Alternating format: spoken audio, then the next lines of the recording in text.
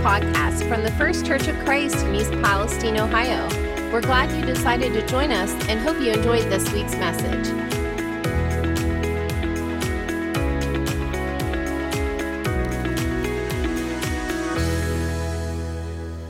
The end of the year and the beginning of the next one often brings times of reflection and review. We can scan the events and tally up our accomplishments and also our shortcomings. We especially remember the events that had an impact on our lives. Some have lost loved ones. Some have experienced happiness, such as a baby being born. Others have been through deep tragedy, and others dreams fulfilled. This type of reflection occurs for a Christian each Lord's Day. When we gather around the communion table, it is a time of review, a time of looking back at our thoughts, actions, and purposes. It is also a time to reflect on the death of Christ on that cross, not the suffering alone, but the purpose behind it. There are many things that we do not know about the crucifixion, but there are other things that we know for certain. We know that Jesus died in our place for our sins. Hebrews 2:9 reads, "But do we see Jesus, who was made lower than the angels for a little while, now crowned with glory and honor because he suffered death, so that by the grace of God he might taste death for everyone." The Apostle Paul wrote in Romans 5:8, "But God demonstrated his love for us in this: while we were still sinners, Christ died for us." So as we take the emblems here today, let us remember more what the price was paid for our salvation. Let us go to God in prayer. Father in heaven, we're grateful that you invite us to come to this table. We're thankful, Father, for what these emblems represent, the body and blood of our Lord Jesus Christ. Father, we come before you confessing, asking your forgiveness, and seeking guidance. I just pray, Father, you be with each and every one of us. I ask this in Christ's name. Amen. We're in a sermon series entitled Devoted, and we're looking at Acts chapter 2, verse 42. Peter preached the first sermon on the day of Pentecost back in 30 A.D. The Bible says when he explained who Jesus was that 3,000 people responded to the message and were repented and were baptized into Christ. And then the Bible says in Acts 2:41, the Lord added them to that number that day. That is, they were added to the church. As soon as they were saved, they became part of the church universal. And I want you to notice what they did. They devoted themselves to the apostles' teaching and to fellowship and to breaking of bread and prayers. Apostles' teaching, fellowship, breaking of bread, and prayers. These were not things they did infrequently, or they did in their free time, or they did when they were not busy, or when there was nothing else to do, or when it was simply convenient. These things were a priority. They were on the top of their to-do list. They devoted themselves to these things. The King James words it a little differently. It says they continue steadfastly doing these things. These were not side dishes. These were the main course. These were not secondary things to be done when time permitted. They were primary. Now, last week we talked about the apostles' teaching, which we discovered was the same thing as Jesus' teaching. God told Jesus what to say. Jesus told the Holy Spirit what to say. The Holy Spirit told the apostles what to say. And Jesus reminded the apostles the Holy Spirit would guide them in all truth. The church needs to be devoted to the truth that God has given us, and we need to proclaim it. Now, the Bible says that many unbelievers will despise the truth and anybody who teaches the truth. The Bible says they will distort the truth. It says they will suppress the truth. They will exchange the truth for a lie. They will reject the truth, refuse to love the truth, even be unable to acknowledge the truth, oppose the truth, and turn their ears from the truth. But the church is called to worship in the truth, to be sanctified in the truth, to rejoice in this truth, to speak the truth in love, to wear the belt of truth, to walk in truth, and to correctly handle the word of truth. The church needs to be a place where there is doctrinal soundness. It needs to be a place where the truth is proclaimed and that truth is lived out in our daily lives. Now, the Church of Scientology, they devote themselves to the teaching of Ron L. Hubbard. The Mormon Church devotes themselves to the teaching of Joseph Smith. The Muslims devote themselves to the teaching of Muhammad. The postmodernists say there's no such thing as truth. What is true for you may not be true for me, so they devote themselves to whatever. But Jesus Christ, the Son of God, the Alpha and the Omega, the beginning and the end, the one who died and rose and is coming again, Jesus said, "The one who rejects me and does not receive my words has a judge. The word that I have spoken will judge him in the last days." So we, like the early church, we must devote ourselves to the truth. Now let's look at that passage in Acts 2:42 again. They devoted themselves to apostles' teaching and to fellowship and to breaking of bread and prayers. Today, we want to talk about fellowship and the importance of fellowship. We read that these Christians devoted themselves to fellowship. Now, this fellowship wasn't just that casual conversation over a cup of coffee. It wasn't a casual conversation at a church dinner, as you talk about sports or something. It wasn't just shaking hands when somebody comes in the building on Sunday morning. It wasn't just socializing, although there's nothing wrong with those things, and those things are good. But this fellowship was deeper than that. In Acts chapter 2, beginning with verse 44, we read, "All the believers were together and had everything in common. They sold property and possessions to give to anyone who had need. Every day they continued to meet together in the temple courts. They broke bread in their homes and ate together with glad and sincere hearts, praising God and enjoying the favor of all the people. And the Lord added to their number daily those who were being saved." Now understand, this is a rather unique situation, because the church there in Jerusalem, it is the only church in the world at that time.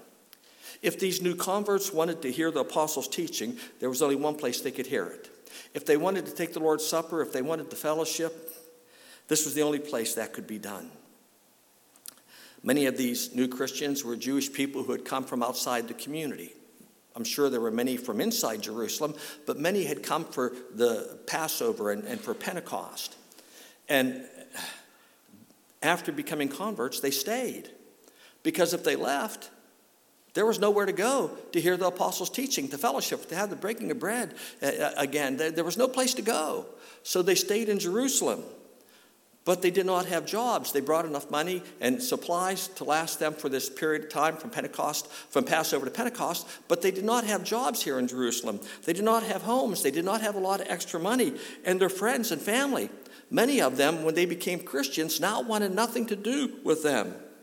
So these Christians who were not from the Jerusalem area, so these Christians who were from Jerusalem, they opened up their homes so these other people that had moved in could have a place to stay. They opened up their pocketbooks to help support them. They opened up their hearts and they formed this very close friendship. They ate together and they praised God together. They devoted themselves to fellowship. Fellowship was important then. And fellowship is important today. Look at the last part of that. The Lord added to the number daily those who were being saved. That means these 3,000 Christians and others who became Christians every day, they were added to the church. God added them to a group of people. He added them to a body so they could grow, so they could be encouraged, so they could be comforted. The church ought to be a place, you see, that we find a rich fellowship, a place where we are refreshed and loved and forgiven and supported. It should be a place of great relationships. Landmark study was done in Harvard. They studied 7,000 people, and what they found out is the most isolated people were 3 times more likely to die at a younger age than those with strong relationships. They concluded this, that people who had bad health habits, such as overeating or smoking or using alcohol, but had strong social ties lived significantly longer than people who had great health habits but were isolated. Now, I figure out that means this. it is better to eat cupcakes with friends than broccoli alone. That's not exactly what they said, but that's my take of it. What is true physically, though, is also true spiritually. We need a deep fellowship with other Christians, and that's why God gave us the church. The Christian life is meant to be lived together. And it's not always easy to be in the church because, the church isn't perfect. We are not perfect. Ephesians 4:2 says, "Be patient, bearing with one another in love." The very fact that God tells us to be patient with one another suggests that people will annoy you, will test your patience. The fact that we are told to bear with one another suggests that people, at times, they will aggravate you. They will push your buttons. Colossians 3:13 says, "Forgive one another," which means people, even church people, will do things for which they need forgiven. It means that at times people will hurt you, maybe intentionally, maybe not intentionally. Nevertheless, there needs to be forgiveness. When something goes wrong in a relationship, we are tempted to wash our hands of the other person, but God says there needs to be forgiveness. I heard about a guy who dialed a friend's phone number, and he got a message. And the message went like this: "I am not available right now, but thank you so very much for calling. I am making some changes in my life. Please leave a message after the beep. If I do not return your call, then you are one of the changes." Church people aren't perfect, but God says we're family. We're related through the blood of Christ, and because of that, we have a special fellowship. Paul told Timothy that he should treat older men as a father and younger men as brothers. Well, over 100 times in the New Testament letters, Christians are referred to as brothers and sisters. Paul, Peter, James, John, they all use that terminology. Hebrews 13:1 says, "Keep loving one another as brothers and sisters." We are family. 1 Peter chapter 2, verse 17 says, "Love the family of believers." Now, it takes effort to build relationships, even in a family. The Bible gives guidance on how to have a sweet fellowship, how to have great relationships. Philippians 2:5 says, "In your relationships with one another, have the same mindset as Christ Jesus." Did you get that? In your relationships with one another. That term, one another, is used often in the New Testament. In fact, look at the screen. We are told to agree with one another, to be devoted to one another, to honor one another, to serve one another, encourage one another, submit to one another, offer hospitality to one another, love one another, greet one another, build up one another. And that's not all the one another phrases in the Bible. There are more. And I want to tell you something. If you do these things, you are going to have a great relationship with other people. Now, why is it important that in today's world we devote ourselves to fellowship? Well, I think we could talk about many reasons why fellowship is important, but I want to suggest just two to you this morning. Number one, Christian fellowship helps satisfy our need for love. Clara Knoll was a young mother and lived in Oklahoma City, and she wrote this. She said, "It was one of the worst days of my life. The washing machine broke down, the telephone kept ringing, my head ached. Then the mailman brought a bill I had no money to pay. Almost at the breaking point, I lifted my 1-year-old into his high chair, leaned my head against the tray, and began to cry. And without a word, my son took his pacifier out of his mouth and stuck it in mine." We all need people who will notice when we're at the breaking point. Notice that we need help, that we need someone to help maybe even care for us, someone to love us. Now, of course, we have a family that does that, but we as the church ought to be a family that also does that. We ought to find that type of support and love in our church family. And folks, I mentioned before the church isn't perfect because it's made of people and we are not perfect. And you can find people who will say, "Well, I'm not coming back to church. No one said hi to me when I came in today.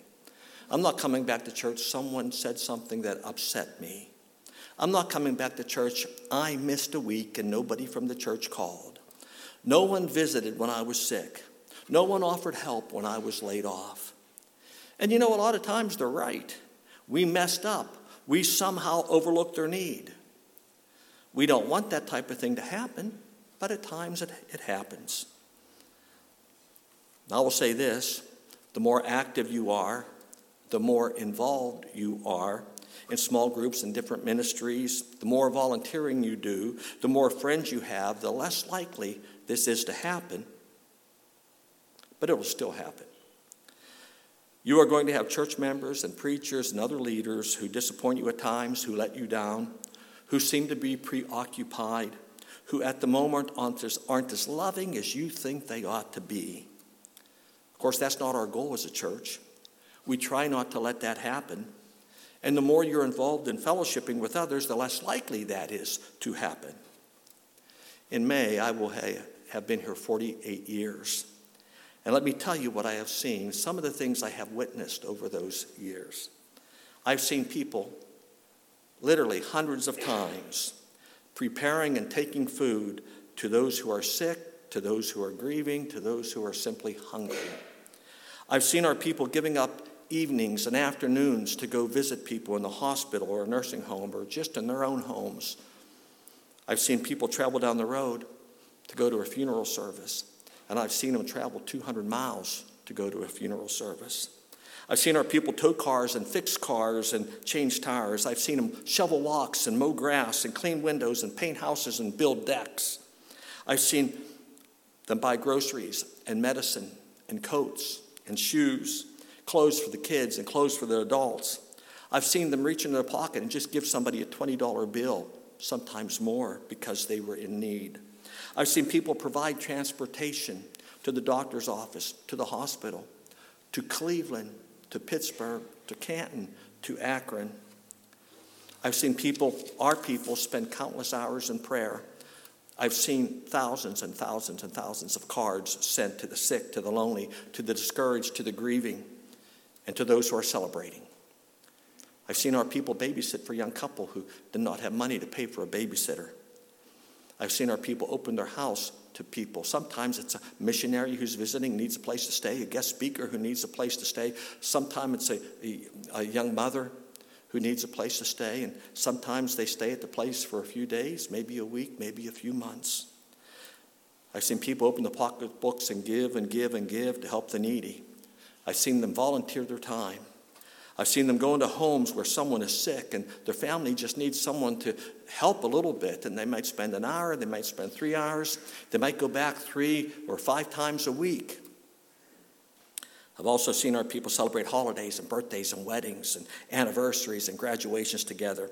I've seen them hug and squeal with excitement over the news of a job promotion or good test results or a young person be accepted into a certain college.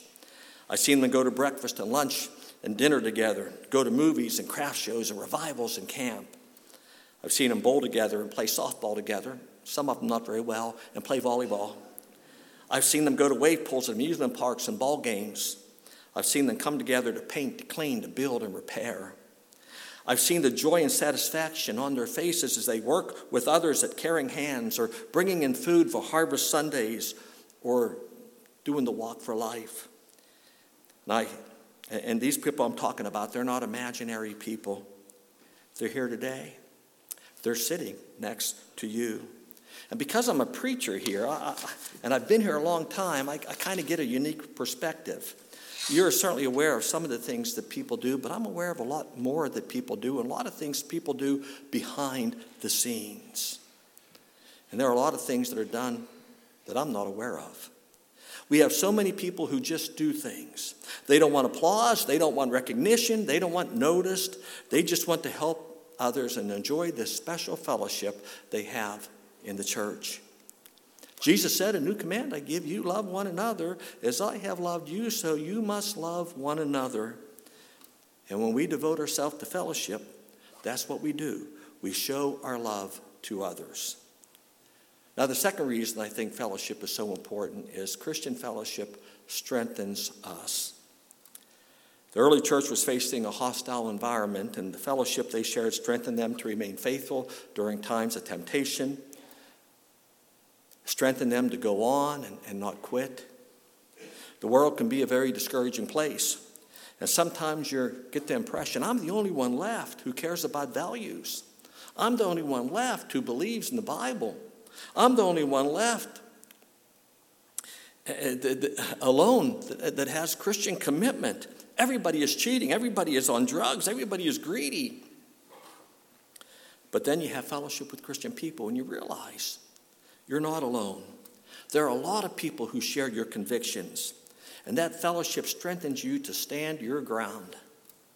Ecclesiastes chapter 4 says, 2 are better than one, because they have a good return for the work.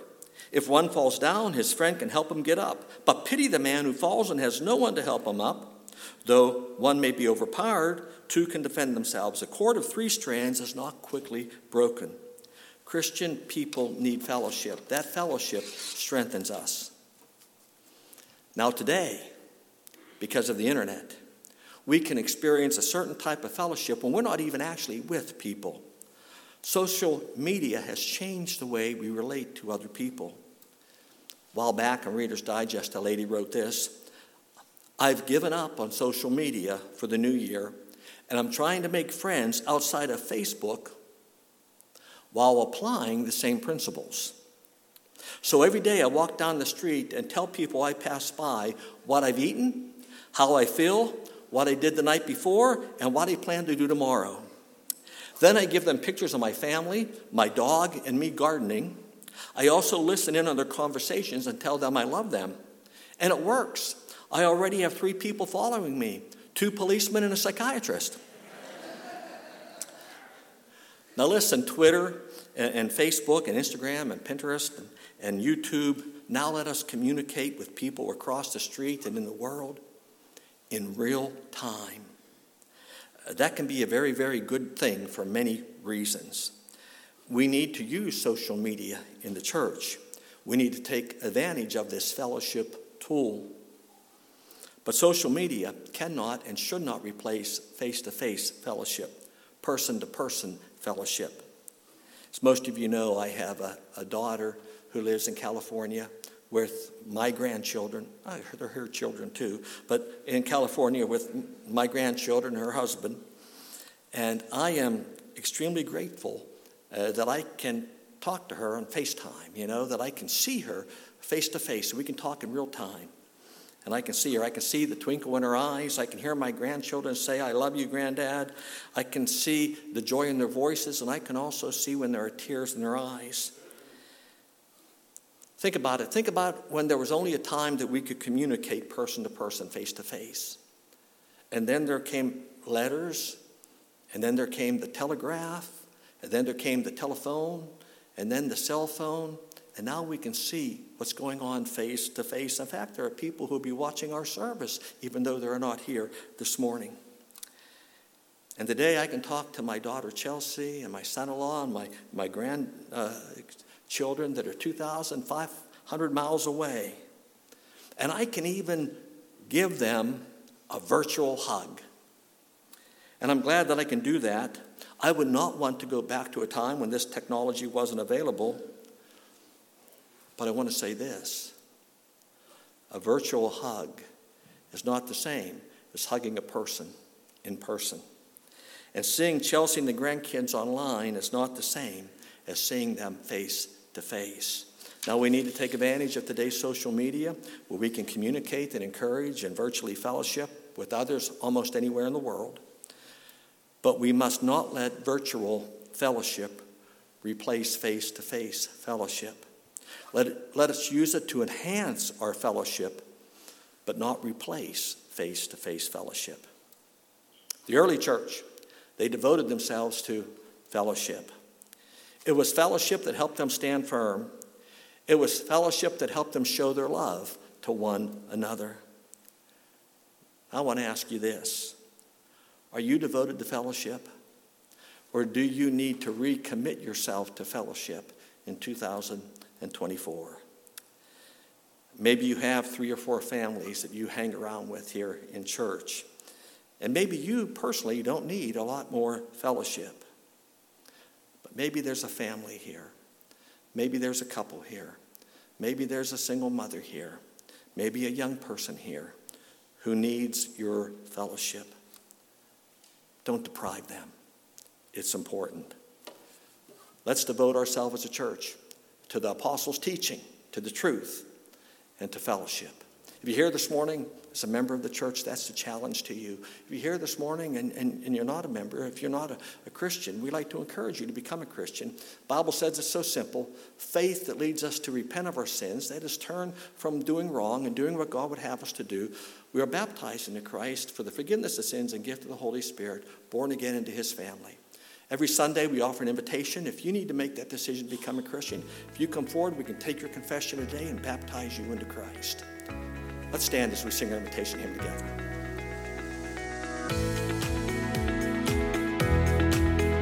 Thanks for listening. If you'd like to join us in person, we have a traditional service at 8:45 and a contemporary service at 11 a.m. on Sunday mornings. Check our Facebook page for evening adult and youth service times throughout the week.